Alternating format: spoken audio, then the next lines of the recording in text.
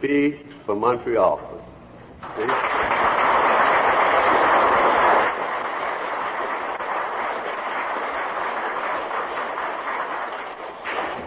Thank you very much. I'm very happy to be here with you, good people. I suppose I can bring you, in fact, I know I can bring you the congratulations and the good wishes of AA worldwide, and particularly from the General Service Board. I can also do a little more than that, I think. I can bring you the good wishes of AA in Canada. And that to me is one of the tremendous things, to see the growth of AA in Canada. We have about 10% of the population, I think, of the United States, and we also have about 10% of the population of Alcoholics Anonymous. So we're keeping up with the rest of them. It's a wonderful, wonderful experience for me to be out here. It's a wonderful experience to see Alcoholics Anonymous at work. Less than 2 weeks ago, I was on the Atlantic coast in Boston. About a month before that, I was in Charlottetown at the Atlantic Provinces Convention.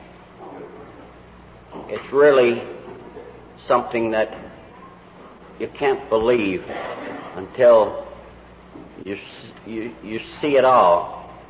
I often express it, or it seems to me to be, that we are a society under the fatherhood of God, and we represent, perhaps better than most, in all humility, the brotherhood of man. As I'm going to try and tell you tonight, Vancouver has some very special memories, or I know I'm not in Vancouver now, for me, because I left here in disgrace just about 30 years ago, and I was really beaten and hopeless, defiant, and all the rest. And here I am back here. Bill talks about AA as a wholesale miracle. And if you look back to those days, and I was thinking as I came out here on the plane, believe me, it really is true, and I'm very, very happy to be here, and thank you very much.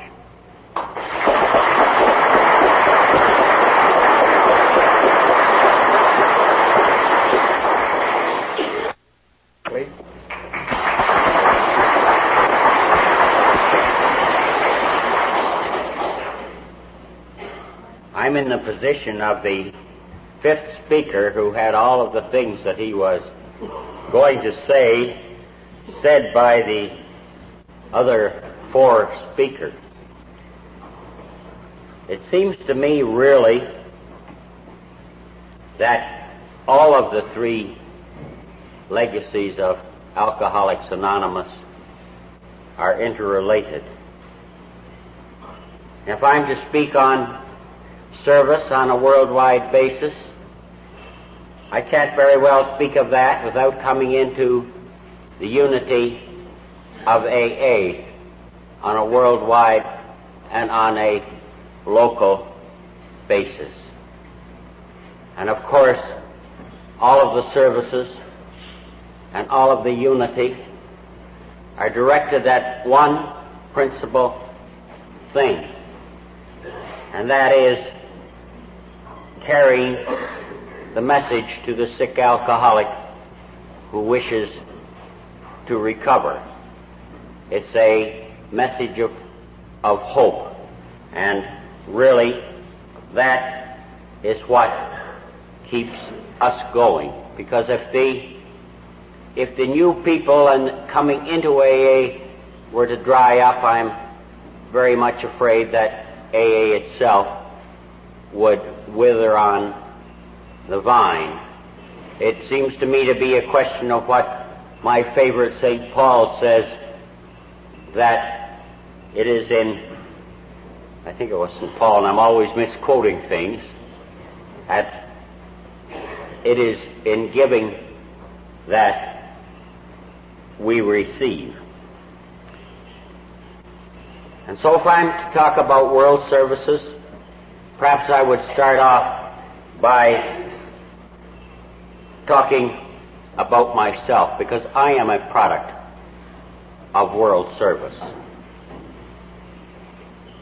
In the days when I came into AA, there weren't any other AA members within miles and miles and hundreds of miles of me. And one of the world services of AA is to publish the big book.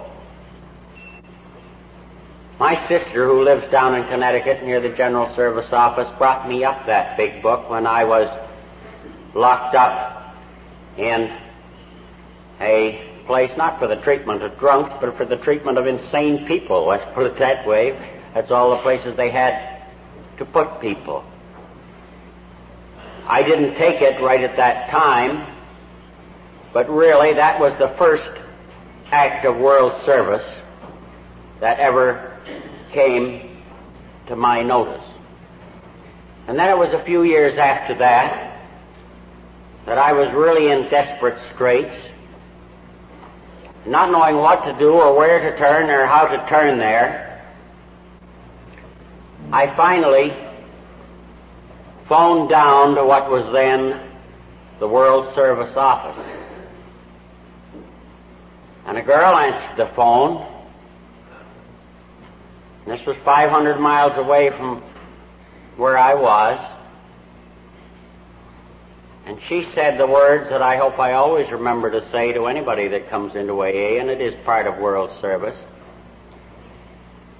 If you want help, we'll help you.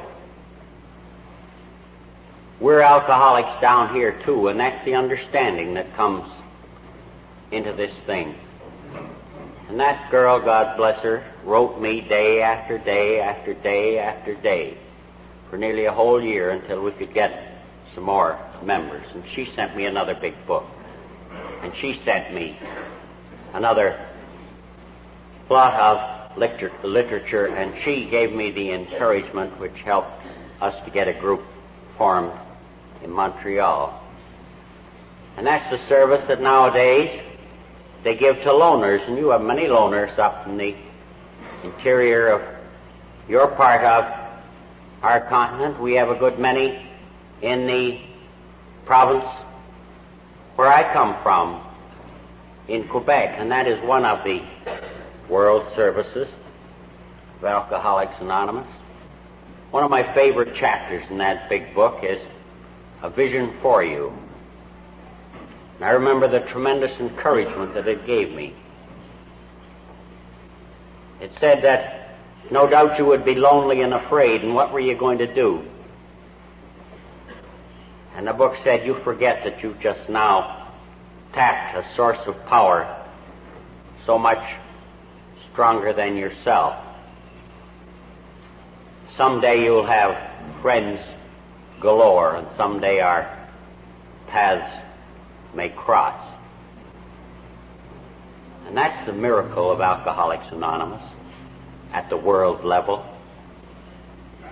Here am I now, I don't know how many thousands of miles away from home. And I was the person that phoned. First got the book and then phoned down there. And that to me is what world services are.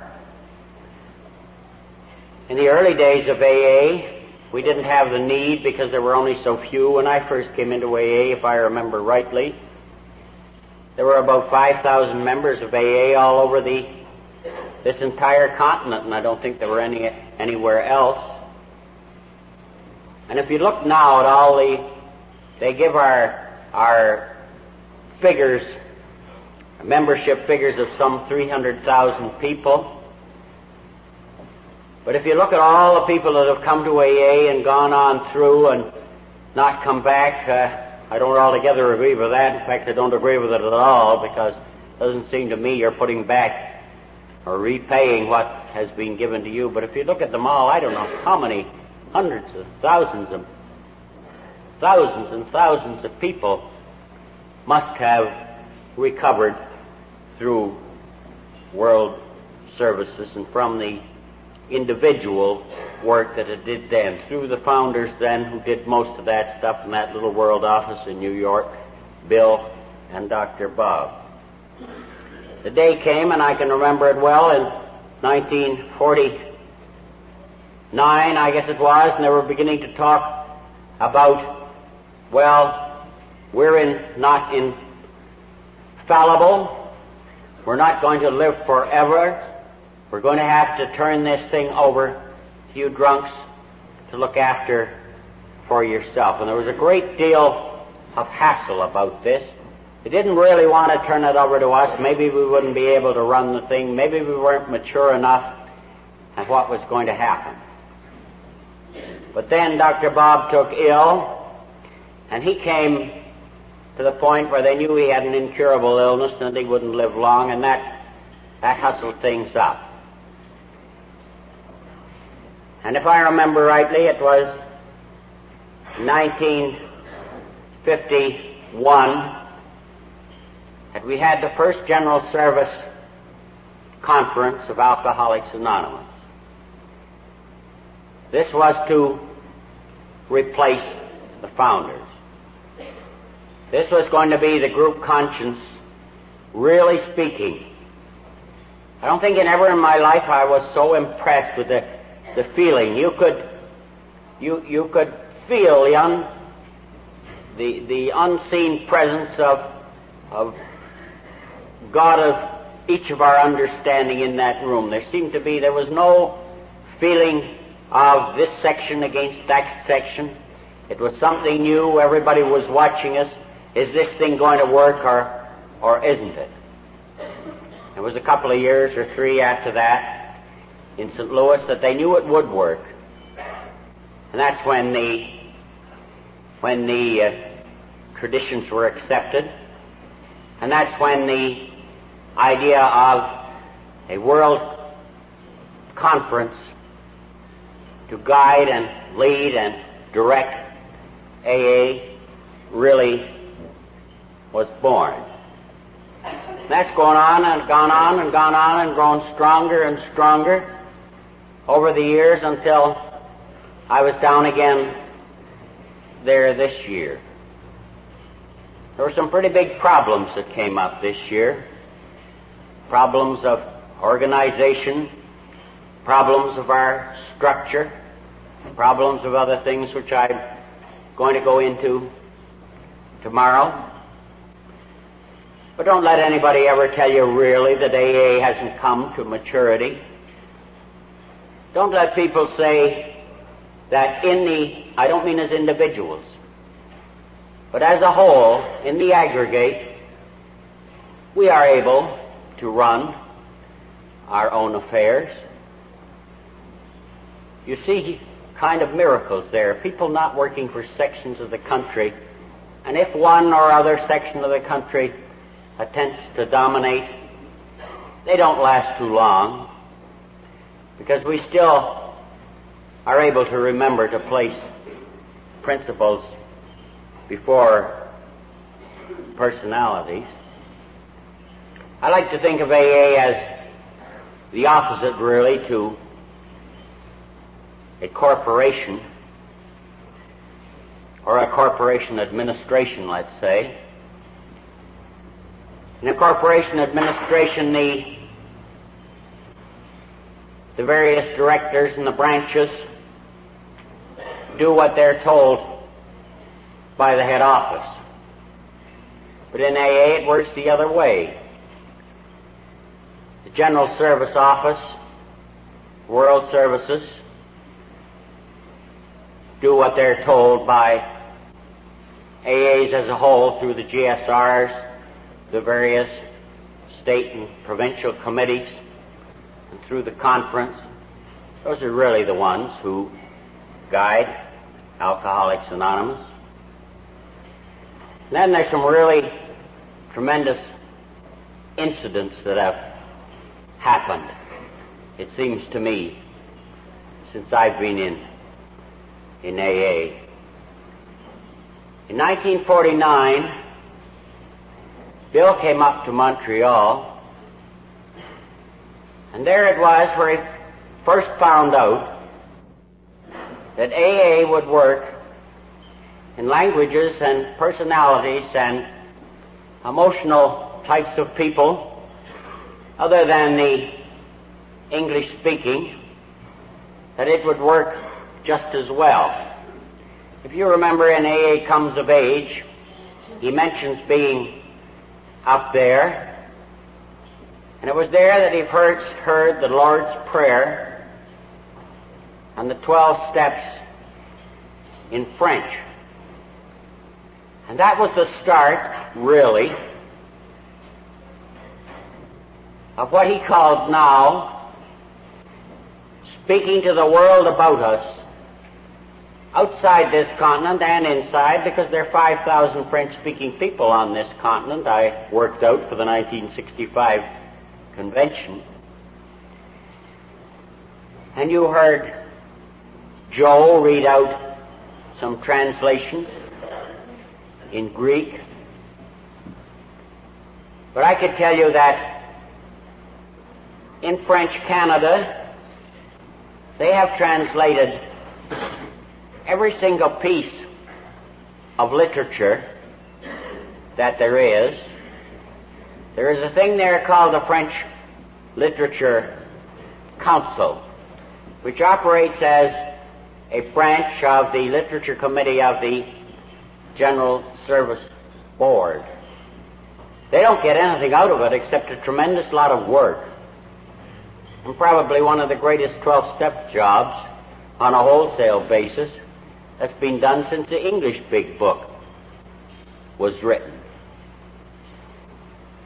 That's coming out within a couple of months, the French-speaking Big Book. And there are all kinds of other ways, and I could tell you stories. My glasses just broke, so I can't read the things I've got written down here. But the Spanish are just really beginning to come alive, all down through South America, and even in Spain, where they speak Castilian Spanish and they don't quite understand what is used in South America, and the Portuguese, but they've got their own big book, and they're getting sober at a tremendous rate down there.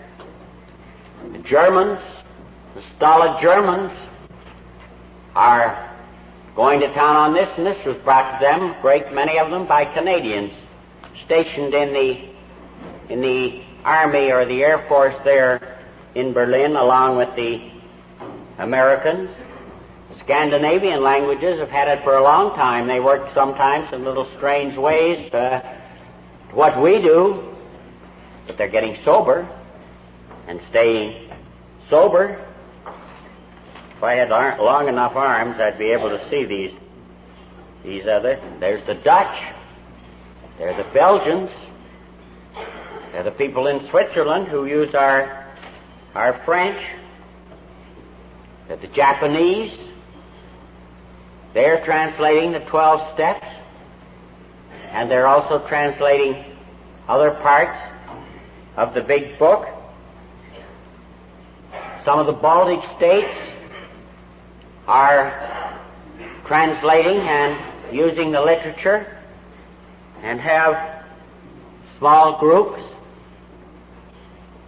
I don't know whether there are any other Muslims in AA.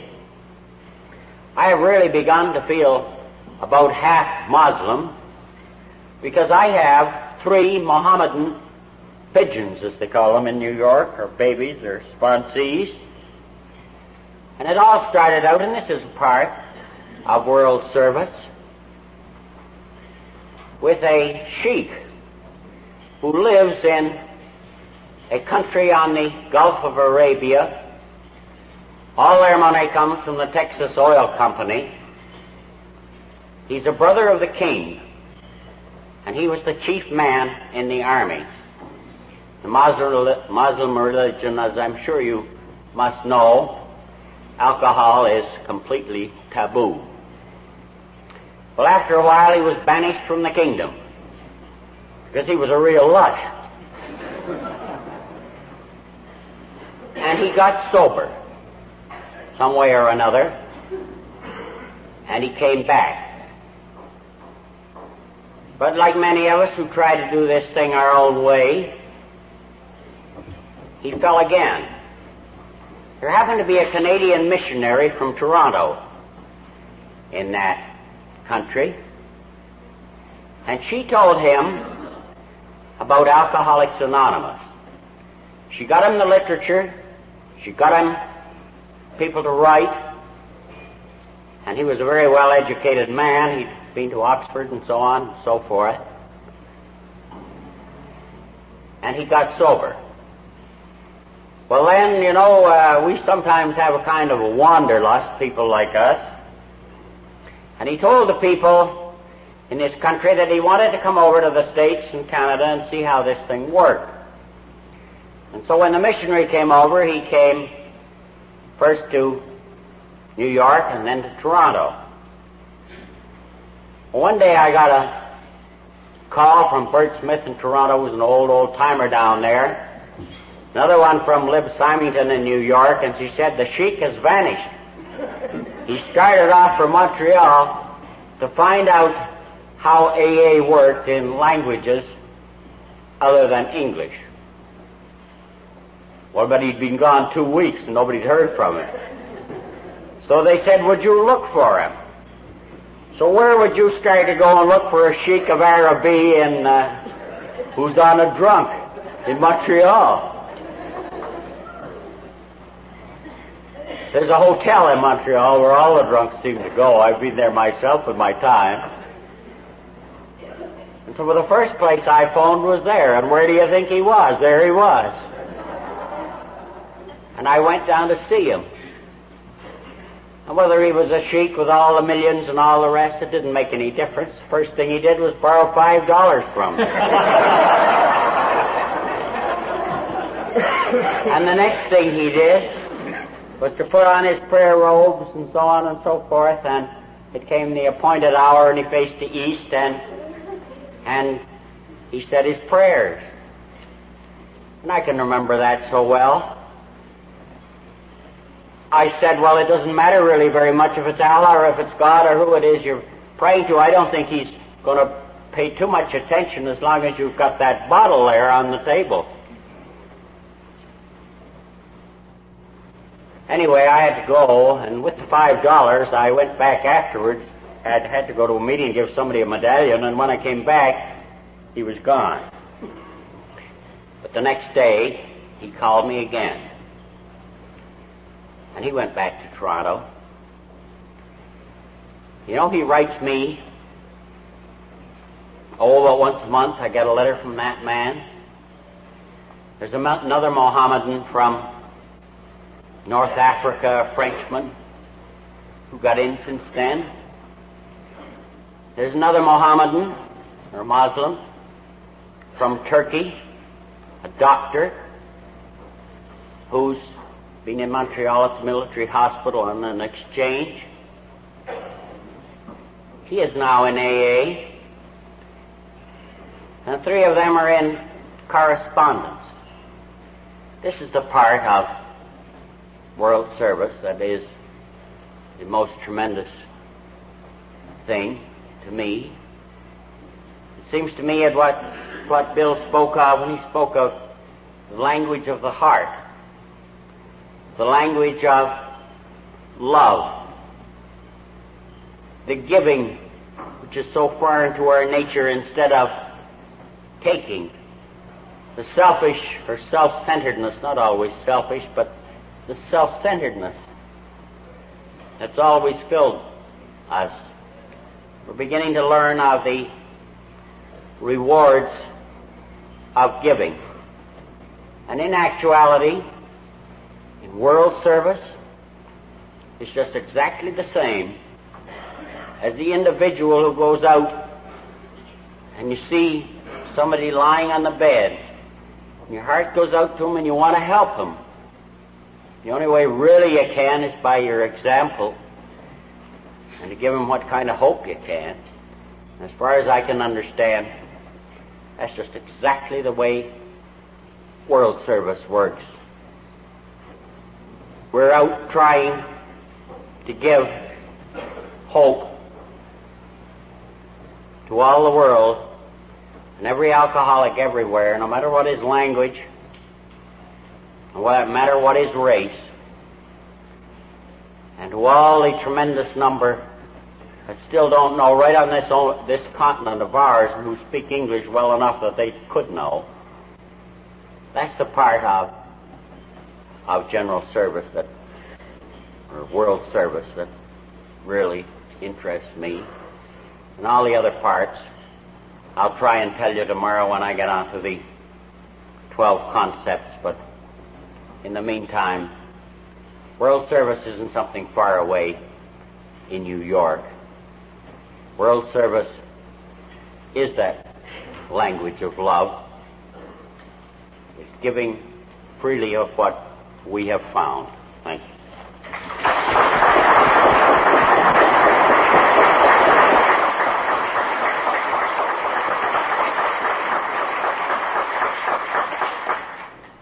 Dave Street from Montreal, please.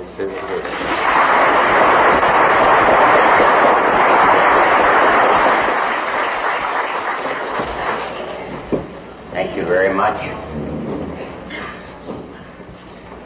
I'm very happy to be with you good people here tonight. One of the tremendous rewards that have come to me through Alcoholics Anonymous, or my membership in Alcoholics Anonymous, and the number of friends that I have found. I think, like most of us in AA, when I first came in, or before I first came in, I felt that I didn't have a single friend in this whole world. Here tonight and in this room, 3,000 miles from home, I run into a number of people that I knew, and even the people that you didn't know before. You meet them in this place and that place, and immediately you feel that they're friends, and that to me is one of the tremendous rewards that Alcoholics Anonymous has to give. You know, for me to come back to British Columbia opens up a floodgate of memories. It was just about 30 years ago that I left here. I left the city of Vancouver, broken and in disgrace, shame, and hurt, and I felt that there was nothing left for me in life. It didn't seem any way that I could get out of the mess that I was in. Joe told me I was supposed to tell my story tonight, but it's going to lead up to that, really. And so I'll start in the old traditional way.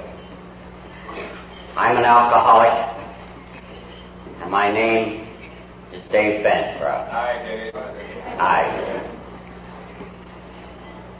I suppose to some people, particularly those outside of AA and those who don't know us, this would seem like a confession of failure. But I don't really believe it is. It was St. Paul who said, out of defeat comes victory. It was my old friend Ralph Waldo Emerson who said there are no failures in this life, because each of us is what he has worked hardest to be. And certainly no one ever worked harder than I did to end up in the places that I ended and which you will hear about. He also said something else, which makes me really glad that I am an alcoholic. Glad that I'm an alcoholic who found Alcoholics Anonymous, because he said man is the product of all his experiences. And I suppose if I hadn't had the experiences that I had as an active alcoholic, I couldn't have the tremendous life full of satisfaction and love that I have now. I suppose that I always had all the characteristics of the alcoholic. They say there are two kinds of alcoholics, the ones who are always alcoholics and the ones who just grow that way by absorption. I think I was the kind that was an alcoholic from the start. I had the fears on the inside, and on the outside I had that arrogance and pride and defiance which wouldn't let anybody know what was going on inside me. I can remember even as a very small boy, when I was, I suppose, 10 or 12, there has been a Bancroft in the Bank of Montreal since 1817, the day it opened its doors, and this was drummed into me ever since I can remember. I can remember my father taking me up to the head office in Montreal and introducing me to the general manager and to the president and saying, "This is my son, he's going to follow in my footsteps." And I can remember then just feeling, I'll never be able to do the things that they expect me to do. I won't be able to measure up to all of these things. I suppose you could call it the will to fail. I was still at school when I learned a great secret. I came in one day to town, a little away from the school, a few miles, with some of the older boys, and somebody said, "Let's go in and have a beer." I'd never had a drink, not for any particular reason, but really I think there had been drinks in our house. I had never been forbidden to take it. I don't know why I had never had one. But there was a feeling inside me that this was something I shouldn't do. But then again, I didn't want to look small or look afraid in the eyes of these older boys, and so I went in and I had a drink. You know, a whole new world opened up for me then. I became all the things that I'd always wanted to be.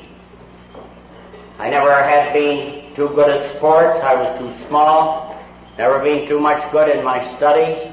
But none of these things seemed to matter anymore. I was a brilliant conversationalist, and what did it matter? These guys were kind of oafs, and I was something a little above them.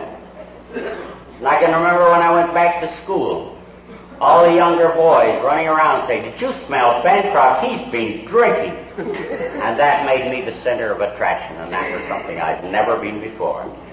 And I loved it. I really loved it. I suppose that's when the old man of the sea climbed on my back.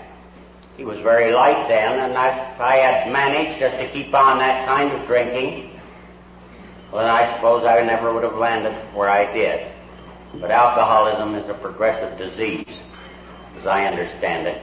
And that old man got heavier and heavier and heavier.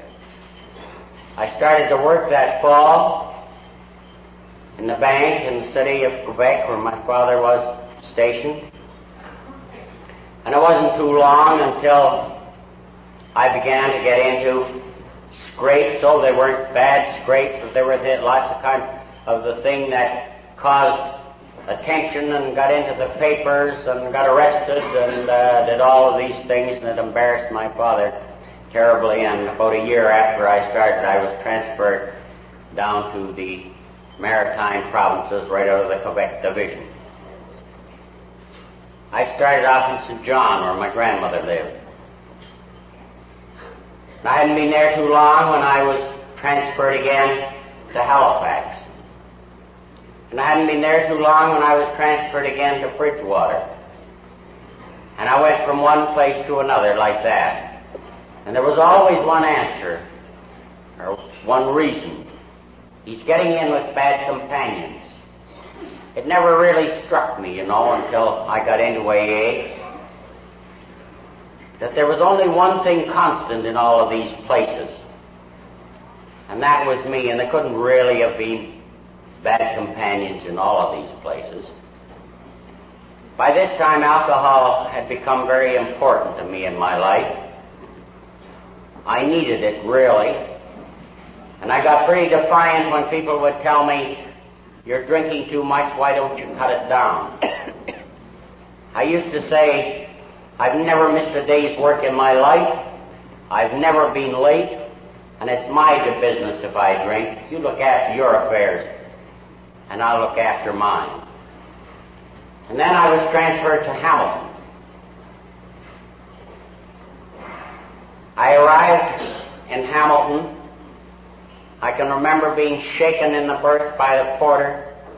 I had on a fur coat and I had 2 bottles and I had no memory of how I got there. He said, "You better get up, you're here," and I'll get off. And instead of going to the bank as I should have, I went and got a room in the YMCA right across the street from the bank. And I just kept right on drinking. And I kept on drinking for a couple of days when the accountants came over and got me. There were many, many times after that that I said alcohol didn't interfere with my life. But I had begun that sort of self-deceit, the dishonesty with self that alcoholics have. I didn't want to see the things that weren't nice or weren't honest or weren't true about myself, and you could be awfully blind about those things. But deep in my heart, I knew they were there. Many times after that, I said, alcohol doesn't interfere with my life, it's my business, but I knew it did. I left there after about a year and a half, and I went to Winnipeg. I developed quite a reputation by this time, and I loved that reputation, but the fear was still there inside. And once you have a reputation, you have to kind of live up to it. And always you have to do bigger things and better things. I flew over Winnipeg yesterday, and I was thinking of many things. I was at their roundup 2 or 3 years ago, and we were walking around before the banquet started. You know, sometimes in the Middle West they have a little feeling about the Easterners. We're kind of sissies or something, I don't know what. This man came up to me and he said, "There's one story you'll never beat. They're still talking about it here. There was a man one time, came out from the East, and he stood up on the parapet of the Bank of Montreal there, right on the corner of Portage and Main.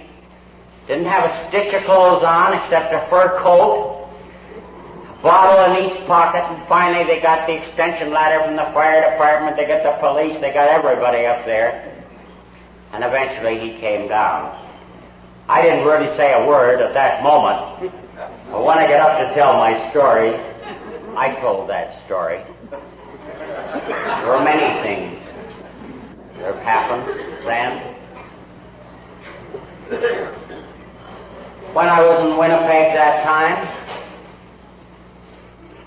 I guess we must have some advertising men or newspaper men in the Brotherhood in Winnipeg, because there was a little 2-column headline that came out and said, Montreal AA founder. In 20 years, not one sober breath. Well, this wasn't really quite true because there had been a few sober breaths, but I suppose it looked good. I happened to be looking through the phone book, and I came across the name of a man who had lived in a room with me in Hamilton. And he was the superintendent of the Manitoba branches, and I phoned him on an off chance. He and I had been very good friends. He said, I saw your notice in the paper.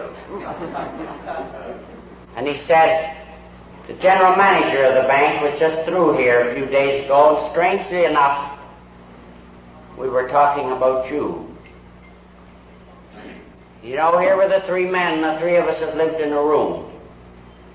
One was the general manager, the other superintendent, and the other got a headline, in 20 years, not one sober breath. But I'll tell you something. I wouldn't have changed places. I wouldn't have changed places with either one of them. That defiance and that arrogance really began to take form and become very definite when I was in Winnipeg. I was 21 years old then. And as boys 21 years old do, I fell violently in love with a young lady. And she was 15. And then, one day, out of the blue, I got a transfer to Vancouver. And you know, they talk about alcoholics being self-centered. The world revolves around ourselves.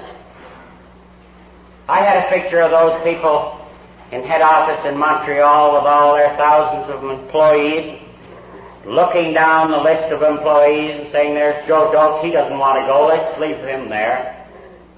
There's Bill Smith, he'd love to go to Vancouver, we won't send him. There's Tom Dukes, yes. Here's Dave Banter, by God, he just wants to stay in Winnipeg, let's send him. Of course, it wasn't really like that. The upshot of that was, we're creatures of impulse, really. Before I left, we got married. We didn't tell anybody. And I got out here to Vancouver. And when I got here, you know, you have to sober up sometime, and you begin to think of what you've done. I was making $800 a year. I was married. I was 21 and I'd married a girl 15. I knew if I went to the bank and told them I'd be fired immediately. And so I did something that I had always done, and perhaps that was a contributing factor. I'd never really had to pay the price for any of the things that happened to me. My father had always got me out of the jams. My mother died when I was young. My aunts and my grandmother and the rest of them had always protected me. So I never really had to face things. And here was something I couldn't get out of. I had to face this one. But I wrote my father, and I told him the story. And he telephoned me back, and he said just those words, I can't do this for you. This is something you've got to face yourself. You'd better go down to the superintendent's department and tell them. So I did, and I was immediately suspended. And Dory's father got to know. And he took action against me for marrying his 15-year-old daughter without permission. And there was talk of having the marriage annulled. And I was in very serious trouble. Or so I felt. But in the end, my father did come through. And I got taken back on the temporary staff. And he arranged things with Dory's father. And she came out here. She came out here in December. And when she got here, the $500 that my father had sent us to get the furniture and get things started was gone. I was in the hospital. I'd been in an elevator in the branch that I was in, an elevator accident. I'd lost the toes on one foot. I'd fractured my skull, and I was in a terrible mess. That was a pretty sad start for a marriage. You know, somebody was saying today, that was down the old Carroll and Hastings branch when I was there in Vancouver. And somebody was saying to me, or I asked them, if the Rainier Hotel was still going. And that made me think of something else. And this just shows you the irresponsibility of the alcoholic. I can remember one morning waking up in a terrible fog and I'd lost my keys. Well, the keys to a bank, really, they mean something. I couldn't get in. I couldn't get in the door. I couldn't open my cage or lock my cage because I couldn't get back in again. Fortunately, the cash in the safe downstairs was on the combination, and I remembered that. But after a couple of days, people began to notice that I was waiting for somebody to open the door, and I was leaving the snap of my lock in the cage, and so on and so forth. They said, "Where are your keys?" And, "Oh, I forgot them at home." And the next day, "Where are they today?" "God, I forgot to pick them up." And so on and so forth, till finally they said, "Well, you better produce those keys because we don't really believe you've got them. Otherwise, we'll have to change all the locks in the building, and you'll have to pay for it." And I felt very much afraid and worried and upset, and I had an answer for all of those things now. And I went into that Rainier Hotel next door, and the man said, "What's the matter?" And I was telling him this long story. And he says, "Well, where's that $5? Don't you remember you gave me the keys for security and I let you have $5?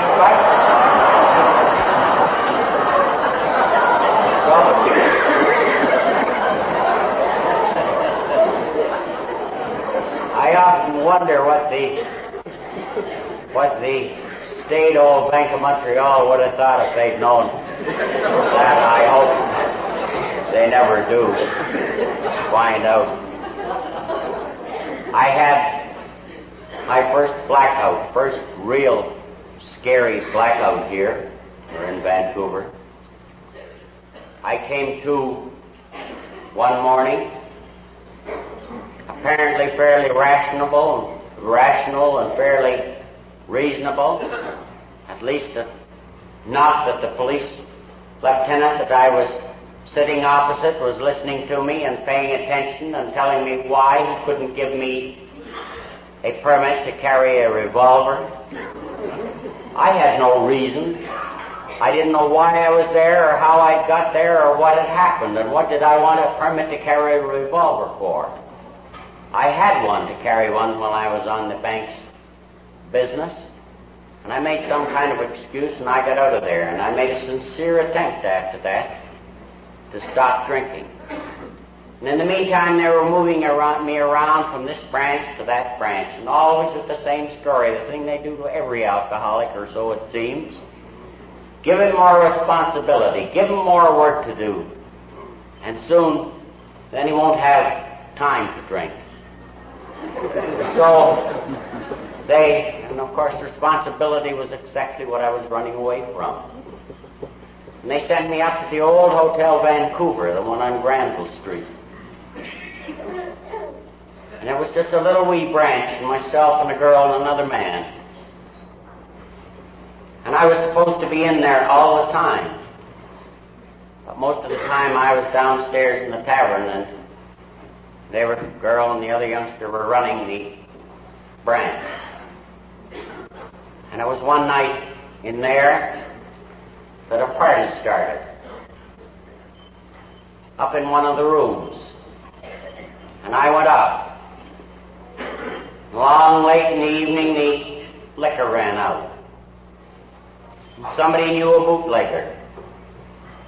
And in the morning, I woke up in the bathtub of the little one-room apartment we had, fully clothed. And I had something I learned to know of a great deal later. I had that funny little sense of fear. I think all alcoholics know that. A feeling of something terrible is going to happen. You don't know what it is exactly, but you're afraid. A feeling of impending doom, let's say. But I had the answer. There was some beer in the icebox. And by this time, this had become the answer to every problem or anything that might happen in my life. And I managed to get out of the bath and into the kitchen, and I got the beer. But that feeling of fear kept getting worse and worse, and there was good reason for it. And I had a headache, and that was something that I rarely had. I got awfully sick sometimes, but I didn't very often have a headache.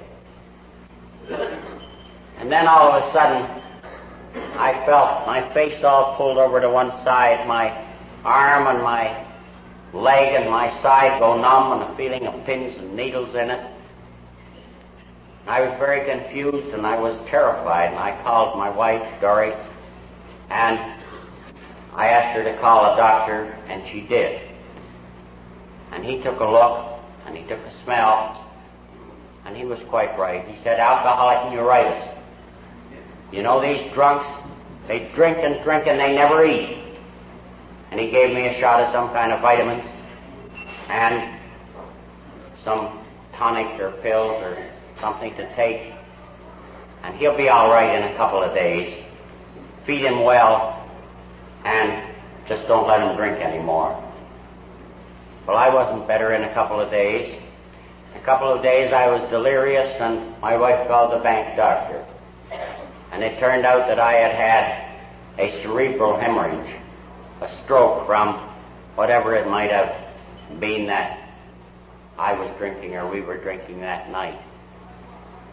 You see, now this wasn't any more of the sowing his wild oats, the boyish pranks or whatever you wanted to call it. This was getting to be serious business. This was more than people were going to take.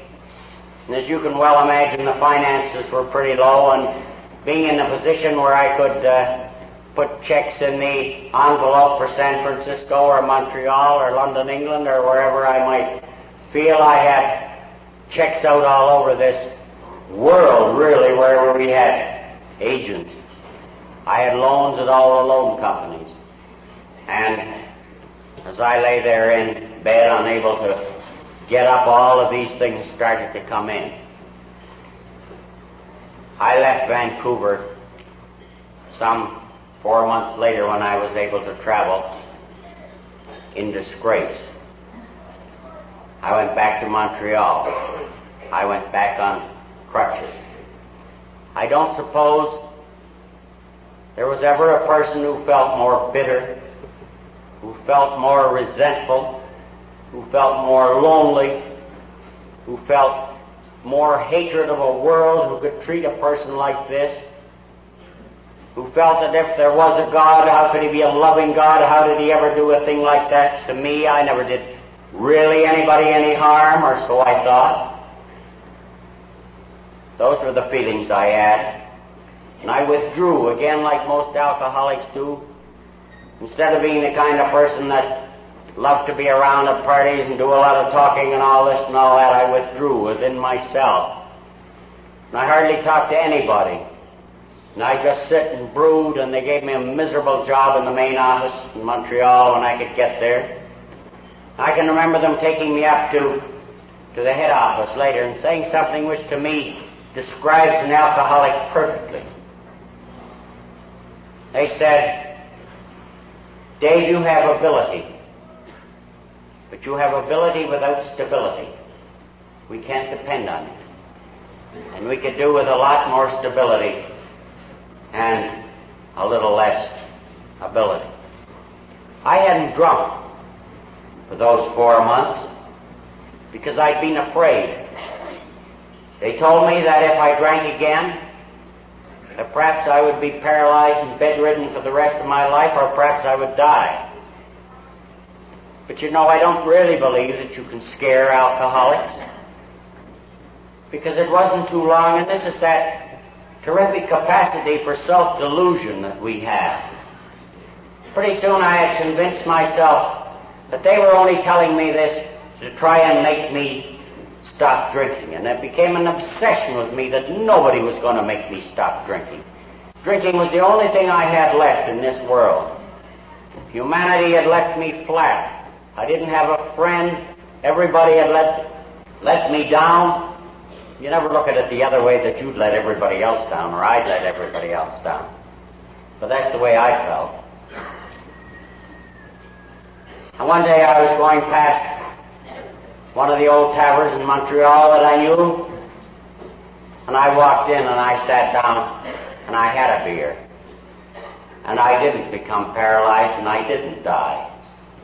That just made me begin to think that everybody was against me even more than ever. They'd just been trying to make me stop drinking. And after that, though I could never drink quite as much again, I didn't stop for a long time.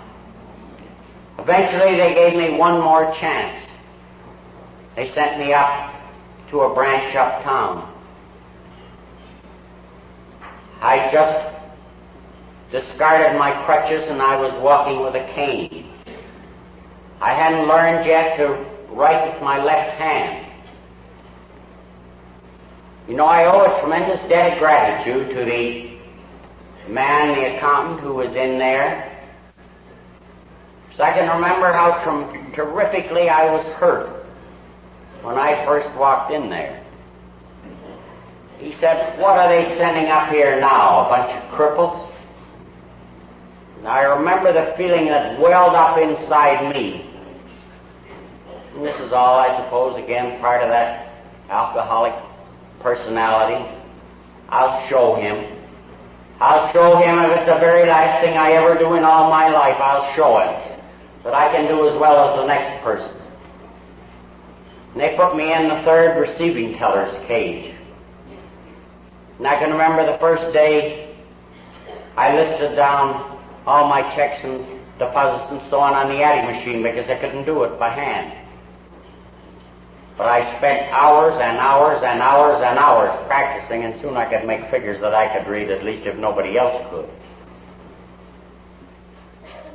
I didn't last too long there. The branch was right beside the Mount Royal Hotel, and I didn't go too long.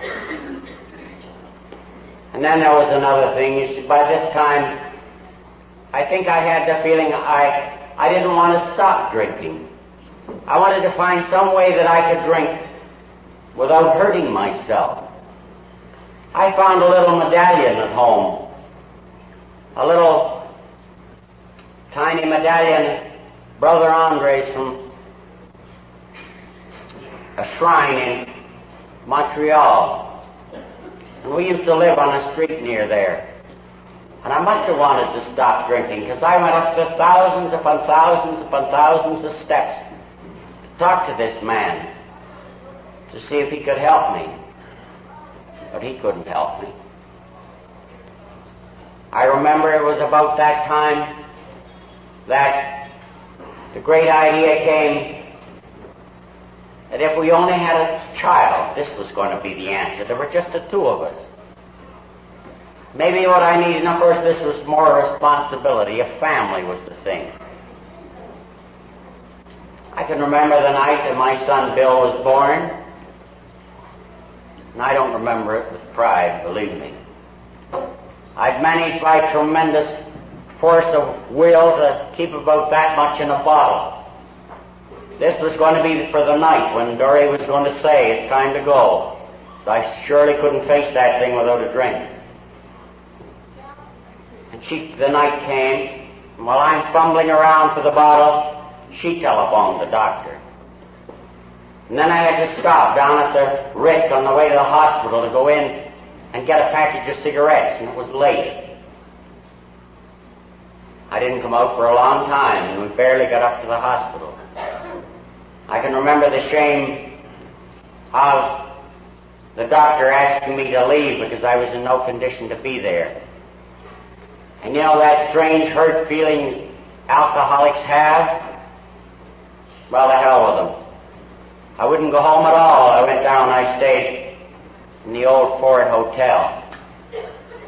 And 2 or 3 days later, not shaved, not changed, dirty, messy, you feel, well, I've got to go up and see my son and my wife. No money, of course, but charge up a grandiose bunch of flowers like you see on Dominion Square on Armistice Day. And then there's a picture that Dory remembers better than I do. There's a picture of me walking down the hall looking like that and dragging this great thing of flowers behind.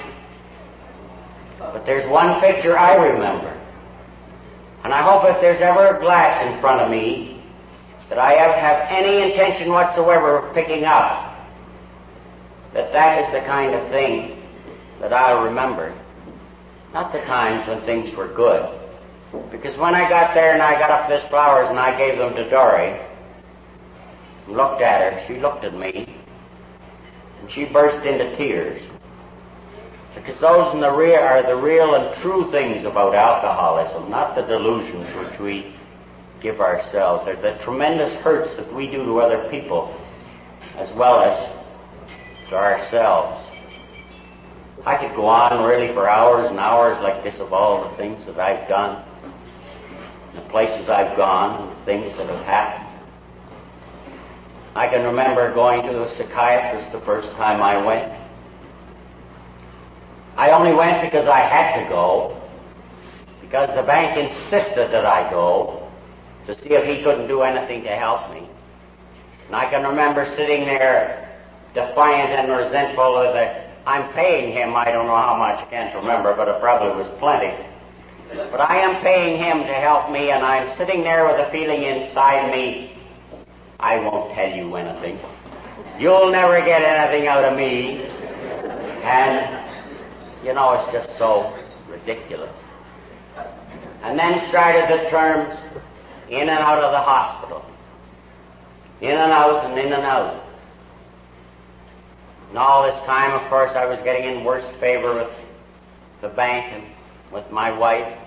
As the years progressed, it got pretty hopeless. The day came at Old Western Hospital in Montreal, and I said to Dory, I've got to get out of this place alone, because she'd always come down to meet me. I've got to be able to say to myself that I can get home from here. A man's not a man if he can't even get home by himself. And I had every intention in my heart and mind and soul that I was going to leave there and I was going to go home, and it was a determination. Before I had gone 1 block, I had told the taxi driver to stop. I'm just going in to have a couple of beers. And so we started off again for home.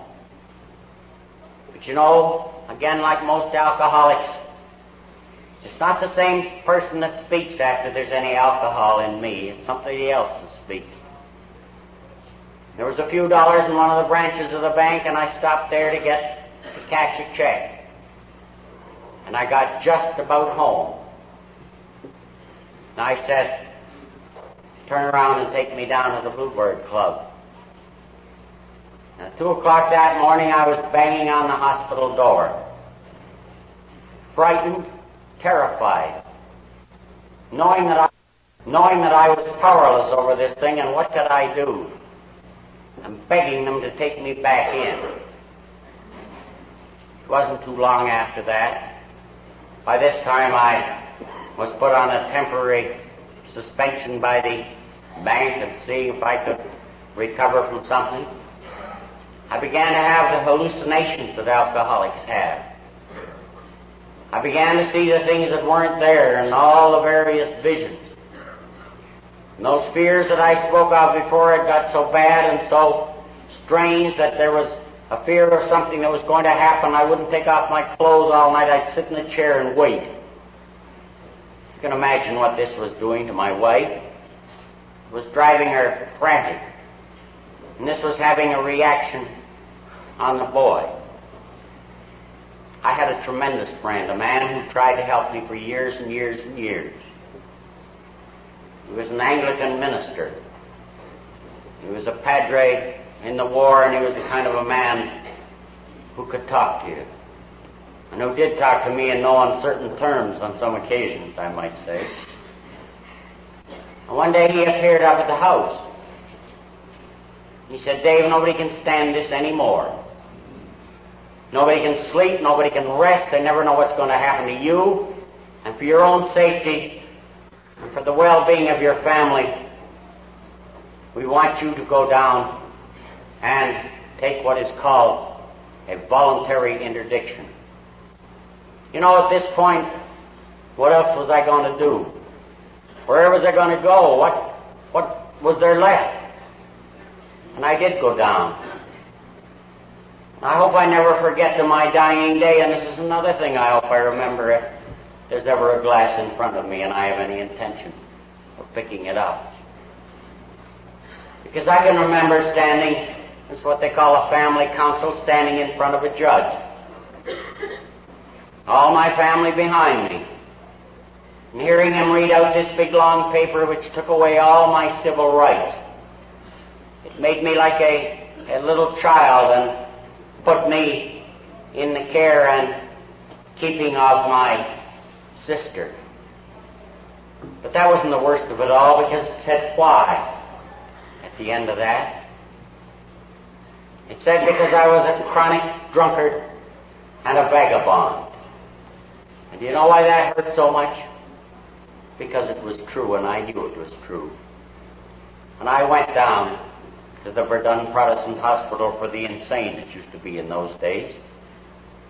And I can remember the fear there was attached to this. As soon as I got in there, I wondered if they were going to think that I was the same as these other people. Maybe they'd think I was insane, too. You know, I'm very glad of that little term of restore us to sanity in the steps, because I hate to think that many of the things I ever did, that I did when I was in my right mind. I got out of there, the great idea is that I was going to come out here again where the interdiction wasn't valid, and that was going to be the end of it, and I'd never see any of them again. Imagine doing that to me, their own brother. But I didn't, because I started drinking again. Very shortly I was back in again. And then I was out again, and then came another one of the old stories. Put him out in the country where he won't have to face the problems of life. Dave can't take responsibility. He's got to go his own easy way, and then it's going to be all right. At least it's worth a try. And so I was out in the country. And I didn't drink for a little while. We've got a very old family house there, been for hundreds of years in this little village in the eastern townships. And one day I'm down in the cellar, and I don't know why, and I saw a bottle up on a beam. And this bottle looked like those pictures you see of the old French castles with all cobwebs and everything else all hanging down onto the bottle, and I thought, boy, that's it. And I reached up to look at it. It wasn't exactly what I thought it was. It was Dr. Somebody's bovine bronchial syrup. But it also said 40% alcohol. So it wasn't too long until there was no more bovine bronchial syrup in the village of Knowlton. You know, there's some of the things, they're kind of funny, but I'm really ashamed of them. I have a stepmother who was living there at that time, and years ago she lost her leg, and she has an artificial leg, and she uses rubbing alcohol on the stump of that leg. And there was a period during that time that she was complaining about the terrible quality of the rubbing alcohol. She was getting blisters and all kinds of things on her leg. I just told her a few years ago that really what she was putting on there was about 90% water. And these are the kind of, really that's a despicable thing to do, come to think of it. I went back for the third time to Verdun. After that, the 3-time loser. And I can remember the defiance that was in me for some unknown reason. You don't really have anything to be defiant with. The doctor there, the head doctor, was a wonderful man. He'd been terrifically kind to me. And I walked into his room for no reason whatsoever, and I said, "You'll never make me stop drinking. You can keep me here 1,000 years and you won't make me stop drinking." But it wasn't too long till these things began revolving around in my mind, and craven kind of coward that alcoholics are. Finally, when I could get to a telephone, which you weren't allowed to use, I called Dory and I said, "You can't do this to me, Dory. You can't put me in a 3-time loser and have me locked up in the lunatic asylum for the rest of my life. Remember the good years." There never really were any good years for her. But she, God bless her, did come down, and she got me out. And there's another picture then that I'd like to remember. It's a picture of my wife and myself and our little boy sitting on the other side of a desk from Dr. Porches. And the doctor is saying, "Dave is an alcoholic of a type of whom we've had very little success. There's nothing more that we can do for him. You'll have to earn the wages or the money for the family. He'll probably have to have custodial care for the rest of his life." It's like a sentence of death, really. And then started 2 years. 2 years when Dory went to live with her sister and went to work in that same bank that I had left. And I went to live where and when and how I could. The bank gave me a very tiny pension, which would last me for a few days and then it would be gone. I learned to drink all of the various kinds of substitutes for alcohol that people can drink. I'm not proud of these things. It's just really, I'm telling you, show the terrible compulsion there is in us.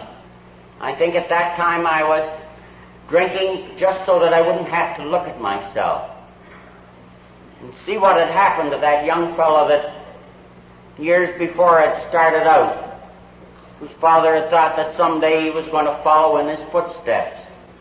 That terrible sense of failure and guilt. And then look at yourself and you can't bear to look at it, and so you drink whatever you can so that you just don't have to see what you're looking like. And then there was 2 years of that. And then came a day in 1944, April the 7th, I know it was, because it was Good Friday. And I was in the bullpen in number 1 police station. It was a place that I had been many times before. I remember that day there was something different. I like to think sometimes we see a lot of Christmas cards with a picture of a spire pointing up to the sky, and this is the finger of God. But I like to think maybe there's another way. Maybe it's a loving God who looks down, and instead of the spire pointing up, it's God who looks down and says, "This poor fellow's had enough. There's something still good left in him. There is some more chance, and I'm going to give it to him." I don't think that I ever felt more alone than I did that day. There was nobody that I could turn to, nobody that I could ask for help, who could understand the things that had happened to you and why you did these things to yourself, and the fear that filled you. What was going to happen? Where were you going to end up? And then that's when I think that finger looked down, pointed down, I remembered a book. A book that had been given to me, brought up to me, in 1941 by my sister, who lived down in Connecticut, and she had read about it in the Saturday Evening Post. And it was a book called Alcoholics Anonymous. And Jean, my sister, had thought that maybe this would help me, and I remember, and she tells me, that I looked at it and I threw it on the bed because it spoke about God. And I remember one particular little phrase it spoke about. It said, Father of Lights. And it seemed to me like something I didn't want to have anything to do with. I was above all that in those days. You know, it's ridiculous when you think of it. Here you are locked up in a place like that. Everybody else who does believe those things is walking around free, happy, lives full of love and being useful people and helping others. But I knew better than they did. But not this time. This time I was ready and willing to do anything whatsoever I had to do to be able to get out of this mess that I was in.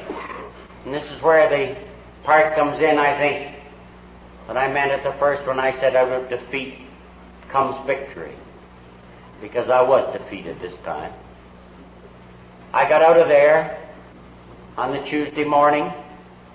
I got out to my father's place, and I asked him if I could stay there. He said, yes, you can stay here if you don't drink. I asked him if I could get in touch with these Alcoholics Anonymous people. And he said, what have you got to lose? And I phoned down there. I got in touch with a girl named Bobby. Bobby later became my sponsor. But you know, I thought nobody cared if I lived or if I died, and I thought nobody possibly could understand the things that went around. But these are the people that understand.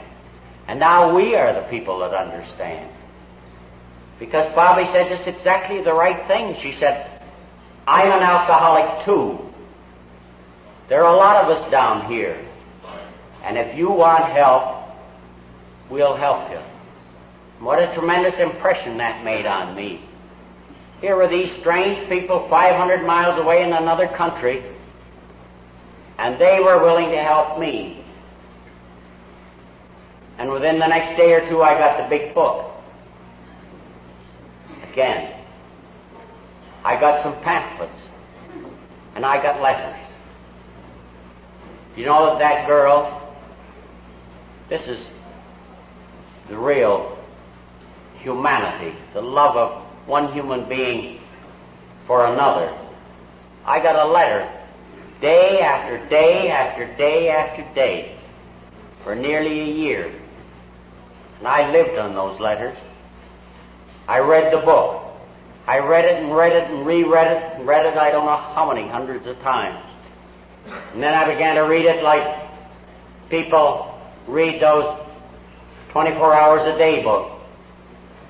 A little piece each day. It wasn't too long that Dory and I got back into Montreal. I can remember the old grandiosity coming back, saying to Dory, well, here we are now. I'm right back on the beam. You can give up your job and I'm going to take over the running and keeping of the family. But she was a lot more sensible. And still is. A lot more sensible than I was. She said, oh no, Dave, you've told me this 1,000 times before. I'm going to keep on working. I'm going to keep on working for a year. And you're going on out saving drunks. It seems to do you so much good. And you know, really, that's exactly what I was doing in those days. I was out trying to save the world from alcohol, and every drunk that I could find everywhere, I had them in the house, and I was telling them the story and all this, and they ate all the food, and they drank all Dory's perfume, and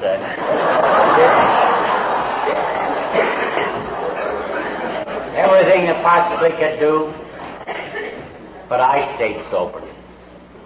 Maybe it was for the first time in my life I found out that in giving we receive. I don't know for what reason it was, but I did. I can remember I learned very early. People used to say this is a matter of life and death. There was a friend of mine who worked in the bank with me. He came up with all this motley crew, and one day he took a drink. And then he went over to his house, or the place where his wife lived, the flat, and he blew the top of his head off with a gun. I knew then that they weren't fooling when they talked about this thing being a matter of life and death. And there were several things of that kind. And perhaps now I could look to the philosophy. I've talked probably far longer than I should. I always do. We can look to the philosophy, just a very tiny bit of it.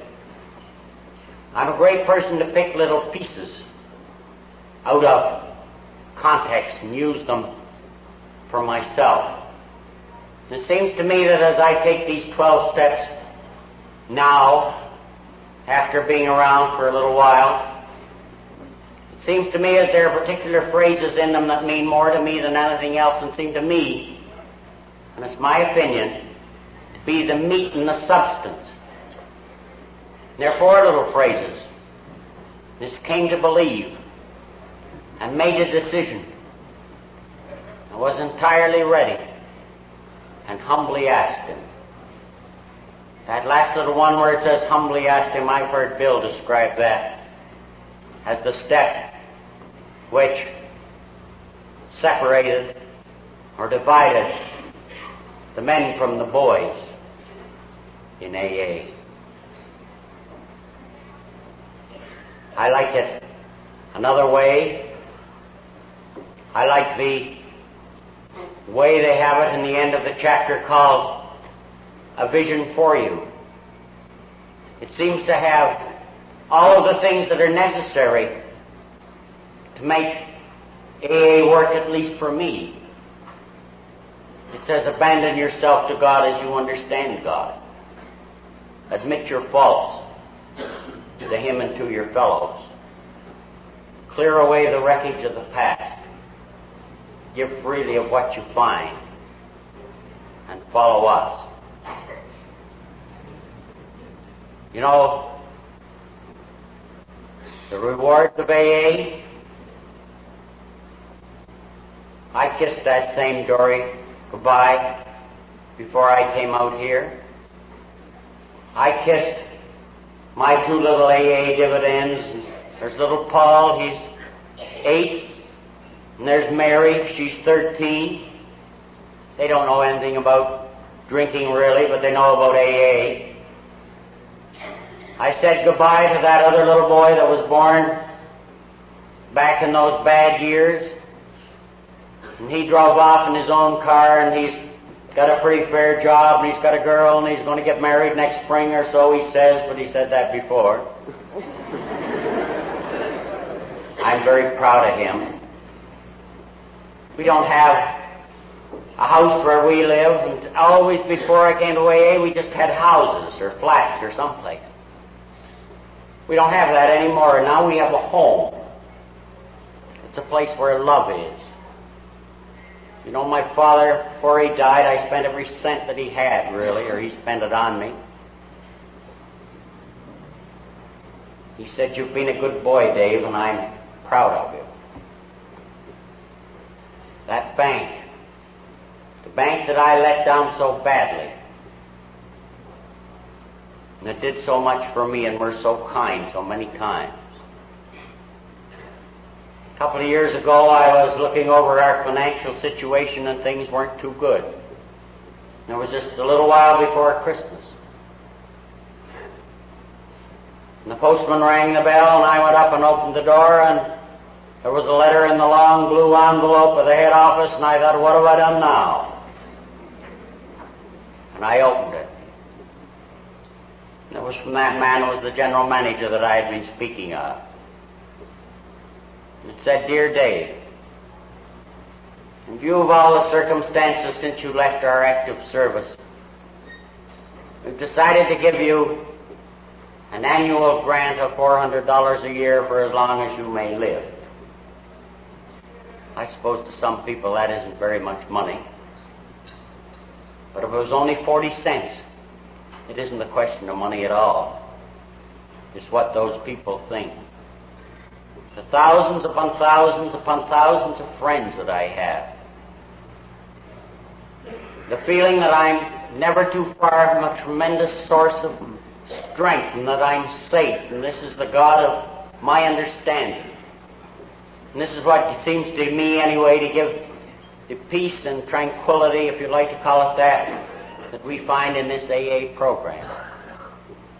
All of these things are tremendous rewards that Alcoholics Anonymous has given me. And that's why at the beginning I said that I was glad that I was an alcoholic. There's a little piece that I usually close these things off with. I heard it a long time ago, even while I was still drinking, I think. It was written by an American poetess named Minnie Louise Haskins. And I first heard it over the radio, and I'm sure a great many of you did. It was quoted by the King of England one time in his Christmas message. And now, since I've been in AA, it seems to me to give the answer to this thing as far as I'm concerned. It says, "I said to the man who stood at the gate of the year, 'Give me a light, that I may tread safely into the unknown.'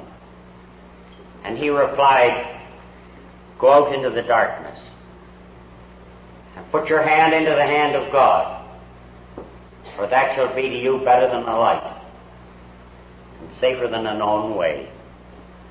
I always thought that that was the end of it. My son, as boys do, takes great objection to the terrible misquotations and things that I do make when I'm speaking or talking or everything else. And this Christmas he gave me a copy of Bartlett's quotations. I always thought that that was the end of that little poem, but there's more. And I think really that this is a part that applies mostly to us who've been in AA for a while. It says, "So I went forth, and finding the hand of God, trod gladly into the night. And he led me towards the hills, and the breaking of the day in the far east." Thank you.